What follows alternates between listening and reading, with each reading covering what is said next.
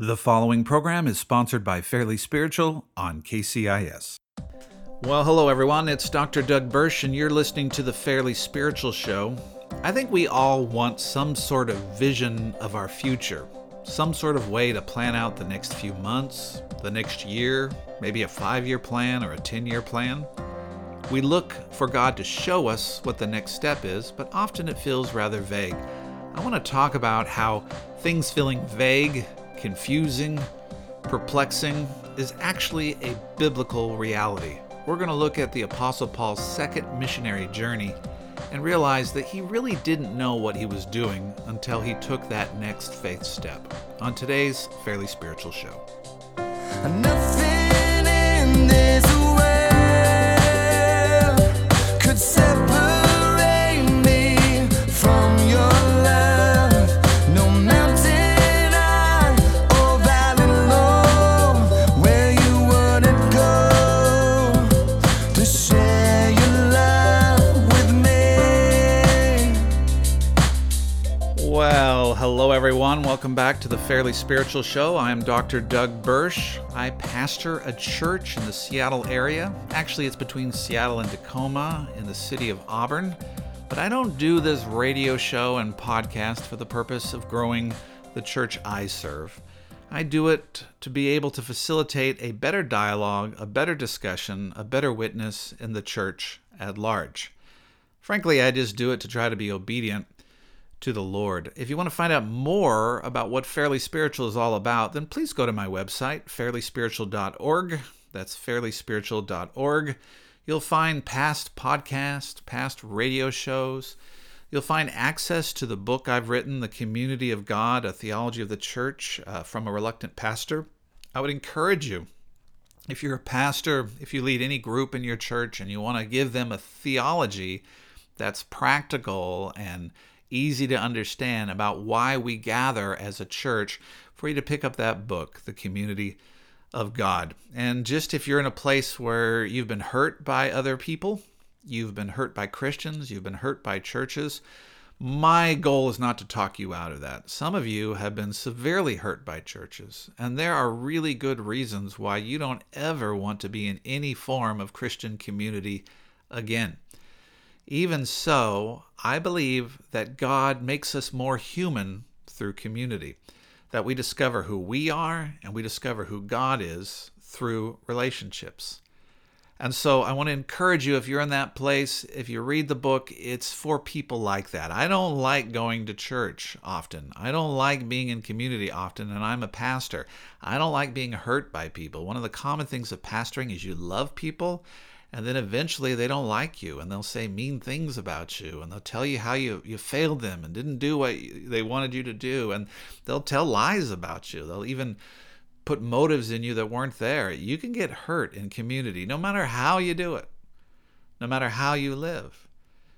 But I've been called to facilitate Christian community, and I know that God accepts me in my introverted self, in my confused self, in my I'm not enough for others self, because no person is truly enough for other people. That's one of the things we learn in community. We learn how God can minister to us through people, and we also learn the limitations of other people. So with that, I'd love for you to pick up that book. You can buy it through Amazon, The Community of God, or you can find a link through my website. And I don't mind promoting that. The reality is I might sell one book a week if I'm lucky. I'm not doing it to make money. I'm doing this because I believe in it. I believe Christians grow in healthy community, not broken community, not hostile community, not community that's polarizing and politicizing everything, but we grow in healthy Christian community. And that can look very different. For you, it might just be a Bible study in your home that becomes your community. I'm not trying to argue for a specific way that looks like it as far as a church expression. I do think we need to gather with other people who are different from us, people with different experiences and diverse backgrounds. I tend to think a good rule is you need to be around enough people that there are some people you can build a friendship with, and there's some people who will annoy you. A Christian community isn't just hanging out with the people you like. It's not just hanging out with the people you agree with. It's putting yourself in a place of relationship with God and others where you can minister to God and God can minister to you. So all that to be said, I really would encourage you to buy the book. I've done many shows, and I don't do this kind of push, but I just feel this right now, and I'm not going to be apologetic on it. I really think it'll help you. And we do them. Small groups have done this. Sunday schools have gone through this. There's many ways you can use the materials. And hopefully, once this COVID-19 stuff, we get a vaccine and we can move forward, I'll be able to do more guest speaking and interacting with people locally. I love to teach on this, do Wednesday nights, Sunday nights, to teach and to serve others. I think there's lots of reasons we get hurt in community, and so we need to have resources that recognize that, but also recognize the importance of growing through relationships that have been entrusted to our care. I want to talk about this. Sometimes we have these plans, right? Even with COVID, where what are we going to do next? People are trying to plan their churches, their lives. And how many of your plans have been repeatedly, you've had to change them, right? Just the uncertainty. I think as Christians, sometimes we believe the Spirit-led life is, well, if I follow the Lord, I'm going to have a strong conviction of my next steps, and it's going to make sense. And maybe not everything will make sense, but God will give me a spiritual path. And sometimes we feel bad when we're moving forward in the Lord when things feel very confusing and we feel like maybe we've done something wrong, or we're just not listening to God enough, or we're not spiritual enough. Well, I don't think that is a correct answer to our confusion, that we're not spiritual enough. I think confusion is a part of the Spirit-led life. Now, God is not the God of confusion, so God can bring us a peace. But the confusion for us is we don't always know what we're doing and why we're doing it. We can have peace in the midst of that. But here's the reality. God is going to call you to do some things that don't make sense to you. God is going to call you to places where He doesn't reveal to you the full reason He's called you to that place. And God's going to have you travel many miles, maybe for one purpose that you think it's one purpose, but it's actually another purpose. And we see this in the Apostle Paul's second missionary journey. I don't like labeling these first and second and third journey, because the first journey probably would be Barnabas's missionary journey that Paul went along with, but we tend to put Paul in this. But anyway, this is the second missionary journey that we have Paul going along that the scripture talks about. And right before this, and this is shared in the book of Acts 15, 16, 17, we're getting around that area, then moving forward. You just read in Acts and you'll get this. But I just want to summarize some of the things that happened with this missionary journey and how this will help us with our own confusion in life and to be okay with confusion in life. Before his journey, Paul and Barnabas, they part ways. They have a disagreement about bringing John Mark back with them on this second journey. John Mark basically bailed on them at the beginning of their first missionary journey. Barnabas, who is probably related to John Mark in some ways, like, hey, let's give him a second chance, let's do this. Paul's like, no, he abandoned us. And so they disagree and they part ways, but they still serve the same God and they're still a part of the same church, which gives us a wonderful example of how we could deal with conflict. You can passionately disagree with someone, but it doesn't mean you disown them. It doesn't mean you leave their church. It means you just allow each person to express the ministry that God has placed on their heart. So Paul and Barnabas part ways, and then Silas joins them. Silas had come from Jerusalem. Now he joins them on this journey. First, they go and visit Tarsus, which is Paul's birthplace, and that's probably a little bit of kind of getting ready for this journey ahead. Then they head back to some of the cities and places that Paul had seen on his first missionary journey. They go to Derbe, to Lystra, and minister to the churches and the Christians that they had built relationship with during the first journey.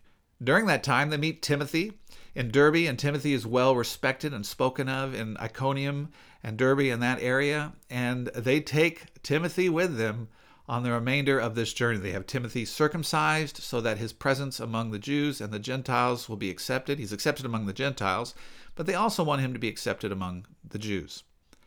And so as his issue was his mom is Jewish, his dad wasn't, so he's in that in-between place. And as far as, the rituals, he becomes a believer. And Paul's saying, you don't need to be circumcised to be righteous. But if you're circumcised, it'll allow us to speak to these groups who will just reject you otherwise. And so they do a very practical thing, and a painful thing, might I add, in order for Timothy to speak to every person.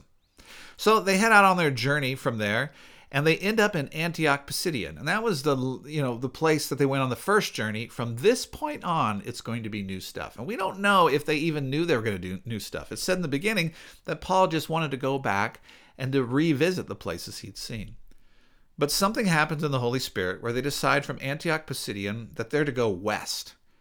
And they're to go a long way west. Now, this whole area where Paul and Barnabas and Silas and Timothy are traversing here, this would be called Asia Minor. And that's important for you to understand. Like in your Bibles, when they say Asia Minor, they're not talking about China. They're talking about this area. And Asia Minor is actually present-day Turkey. So these things are happening in what we would call present-day Turkey, Asia Minor. So from the Pisidian Antioch, they go west. And this is what's amazing to me and why it's important to us. And I want to give you some of this history here. They go west and eventually go 360 miles west to Troas, which is at the edge of the Aegean Sea. They go all the way to the west corner, the northwest corner of Turkey. Now, while they're traveling 360 miles, and just think about 360 miles, like from Seattle to Portland, like think of distances of if they're traveling and walking 20 to 30 miles a day, how many days it would just take to walk 360 miles. We're not talking about ministry, just walking. As they're walking that way, the scripture says that the Holy Spirit and the Spirit of Jesus do some really confusing things, at least from our perspective. That the Holy Spirit basically tells them, do not enter Mysia and do not enter Asia. Now, Asia is a part of Asia Minor, and again, we're not talking about China. It would just be in the southwest corner of modern-day Turkey. So they're traveling that direction, and up to this point, every city they travel by, they minister to. But now, as they're traveling through this, and there's another city that they're not allowed to enter into, but all in that region, basically, the Holy Spirit is saying to them, don't do any ministry in these regions. They've walked, can you imagine the Lord has you walk 360 miles, and then you end up around all these cities, and it's, no, don't minister to any of these people. Up to that point, the way they did their ministry was each city we minister. The Holy Spirit tells them not to enter in, which makes you realize that they wanted to enter in. They thought they were going to enter in. But as they prayed, the Holy Spirit said, no, don't enter. So that alone is something surprising to me. That's something to take note of. So they end up in Troas, and I believe as they're in Troas, they don't know what to do. They went all this mileage, 360 miles from Pisidian Antioch, and they're not supposed to minister in the area they're in. So what do we do in this far corner of Turkey? They pray, and they get a vision. They get a vision from a man in Macedonia saying, come follow us. Now, to go to Macedonia, that means they have to go west, cross the Aegean Sea, and they'll end up in what we now call a modern-day Greece. Now, I guarantee you, I could be wrong on this, but I'm not going to bet on Christian radio with a Christian podcast, but I bet you Paul did not think his journey was going to end in Macedonia. I don't think he thought he was going to go to Greece. He was just going to go through the churches he'd visited before, and he was going to expand that a little bit and keep it in Asia Minor. But instead, there's a vision given him, and so he crosses over and does ministry in Macedonia, which is now modern-day Greek, and his first inroads into Europe. Now, I want you just to think about this second missionary journey, because eventually he comes back the other way, and they make a full circle there after ministering in Macedonia. We don't quite know how long this journey was. It was at least 3 years long, probably longer. But they traveled in their full missionary journey there 3,000 miles. They walked almost 3,000 miles. There was a little bit on the sea there, but for the most part, everything was walking. 3,000 miles. Now, again, if you walk 20 miles or 30 miles a day, and that's a lot, and they had to carry luggage with them. I mean, not luggage, but they had to carry their supplies with them. We know Paul did tent making, so he probably carried some of that stuff with him. That they had to pack things around with them, and not on our modern day backpacks, but in awkward backpacks or packs, and there's different text about what they actually did and how they carried stuff, sometimes on a pole, but regardless, it was not comfortable. 3,000 miles. That's 3.5 to 4 months of just walking. 3.5 to 4 months of just walking in order to get to the places where they could minister. I think about that alone, just as an aside. We want spirituality, and I want to be like the Apostle Paul, and I want to have his wisdom and his insight. Have we ever done this kind of thing? Have we ever walked for 4 months in obedience to spread the gospel? It's certainly not, works made him more righteous, but the things that Paul suffered produced the character of Christ in him. And by the way, he walked to places where they beat him up and stoned him and dragged him out of the city. And this is just one missionary journey. Now, why am I sharing all this? So there's some points I got from this, and I want to share this with you. Sometimes, have you ever gone on a short-term mission trip?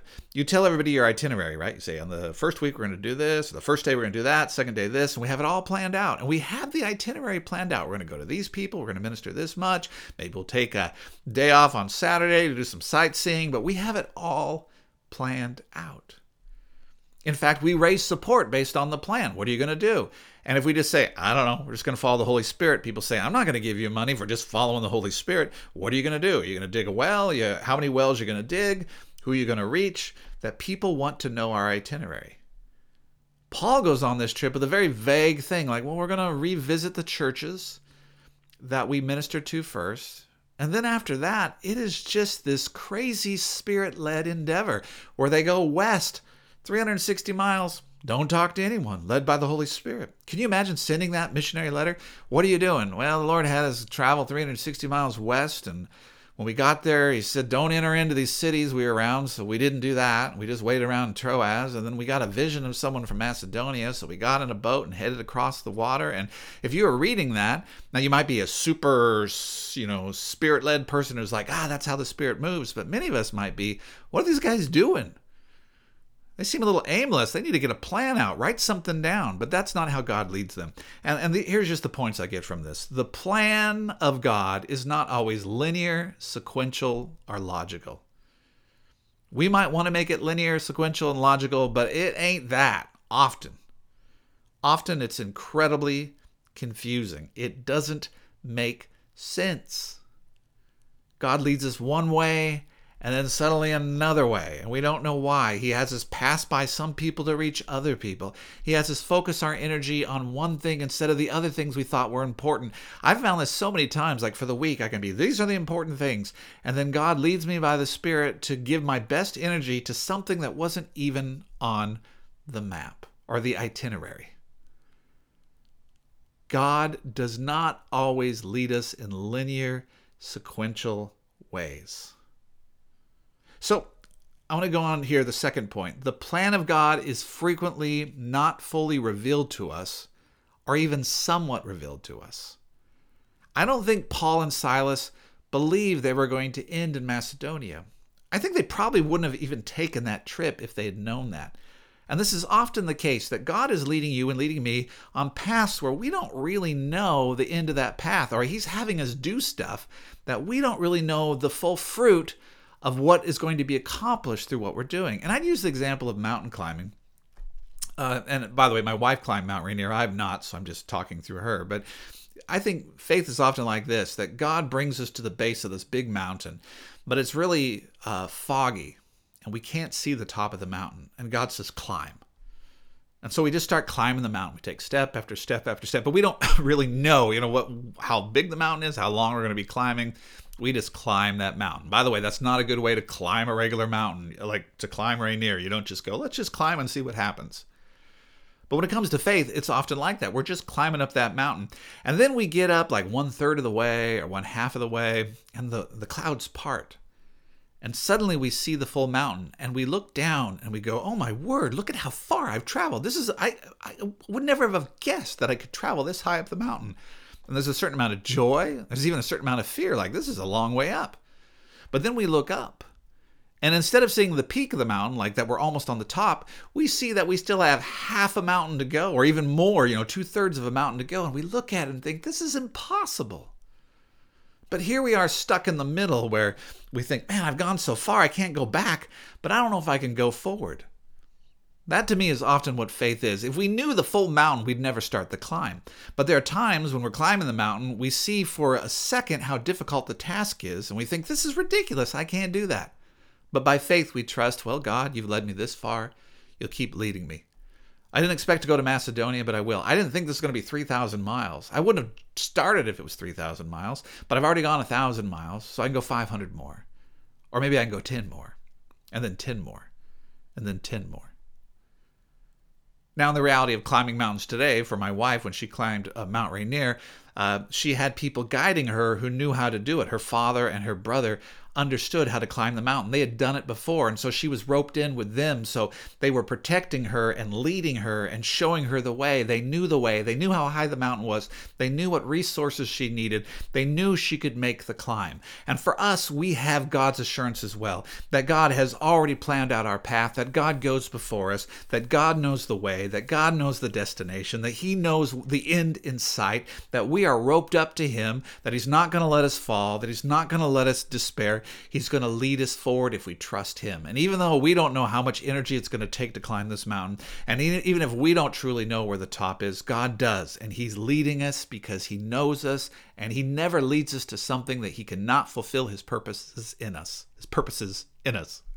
He's Alpha and Omega. What He starts, He finishes, right? Alpha, the beginning of the alphabet. Omega, the end of the alphabet. Wherever you reach God in the alphabet, whether it's A, B, C, D, or E, if you start with Him there, He's going to lead you to the end. Whatever you're doing by faith, no matter how confusing it is, or you're confused and saying, this is not what I thought it was. This is farther than I thought it was. This is taking more energy than I thought it was. I'm just confused about where I'm going. Trust the Lord. He is not confused with you. He is not perplexed. He is not worrying. He is not fearful. He has a destination for you. He has a secure future for you. You can trust in the Lord even though you feel like you don't know where you're going. You can trust in the Lord even though the path feels incredibly non-linear. It feels like you're going in a different direction than you thought you would go. You can trust the Lord as you follow the Spirit's leading. Can I get an amen? I hope I can. You could do that in your car right now, just an amen. God is leading you. And God's plans frequently are not fully revealed or even somewhat revealed to us as we take that next Spirit-led step, that daily bread manna step. Third point here. We got 3 points today. Pretty amazing. That's a miracle for someone who seldom gives points. 3, we often cannot assess the fruit of what we are doing. And I say this because when I look at the second missionary journey of Paul, Asia Minor, that area that Paul spends a lot of his time in, Asia Minor is modern-day Turkey. Modern-day Turkey is not a hotbed of Christianity. So was Paul successful in his journey? Did he do enough, or Barnabas do enough, and Timothy do enough that Christianity would take root in such a way that Asia Minor, or now which is called Turkey, would just be the place where Christians thrive and Christianity thrives? Well, no. There was a season, people gave their life to Christ, but eventually that became a very hostile place to Christianity. So was Paul's missionary journey or journeys, were they a success? Well, yes, they were. One, because he was just obedient. And ultimately, our faith life is just a success in the doing. Obedience is the only way we can assess anything. But look what came from these journeys. Paul began to write to these churches. He wrote Scripture. Now, when he was writing, I don't think he thought it was Scripture. He probably would have been too nervous. He probably would have overthought things. He just wrote to the churches that he had ministered to in Ephesus or Galatia. And as he wrote to those churches, Holy Scripture was formed. So what is the benefit of Paul and Barnabas and Timothy and Silas doing these missionary journeys? We are the ones who benefit. We have Holy Scripture. You cannot judge the fruit of what you're doing. You do not know. You might look around you and say, people are rejecting this. This has no value. I'm barely making any impact. This doesn't really have much value. There is always an eternal purpose that is greater. There's always something going on that's bigger and deeper beyond what we can see or imagine or understand. We often cannot assess the fruit of the Spirit-led journey. Even so, keep walking led by the Spirit. Trust that God will produce and is producing fruit greater than you could ever imagine or assess in your own strength. Amen. Thank you for listening. Take that Spirit-led journey. Trust the Lord. It might not be linear. It might not be sequential. Trust the Lord. You might not end up going where you thought you were going to go. Trust the Lord. You might not be able to determine the fruit of what you're doing. Trust the Lord. Take that next Spirit-led step. Please go to my website, fairlyspiritual.org. Pick up the book, see past podcast, fairlyspiritual.org. That's fairlyspiritual.org. Now make room for the Lord. He knows you by name. He is not through with you. He has a plan and a purpose for your life. I will see you next week. Nothing in this world could separate me from your love. No mountain high or valley low where you wouldn't go to share your love with me. The preceding broadcast was sponsored by Fairly Spiritual. When you write or call this program, be sure to mention you heard it on KCIS.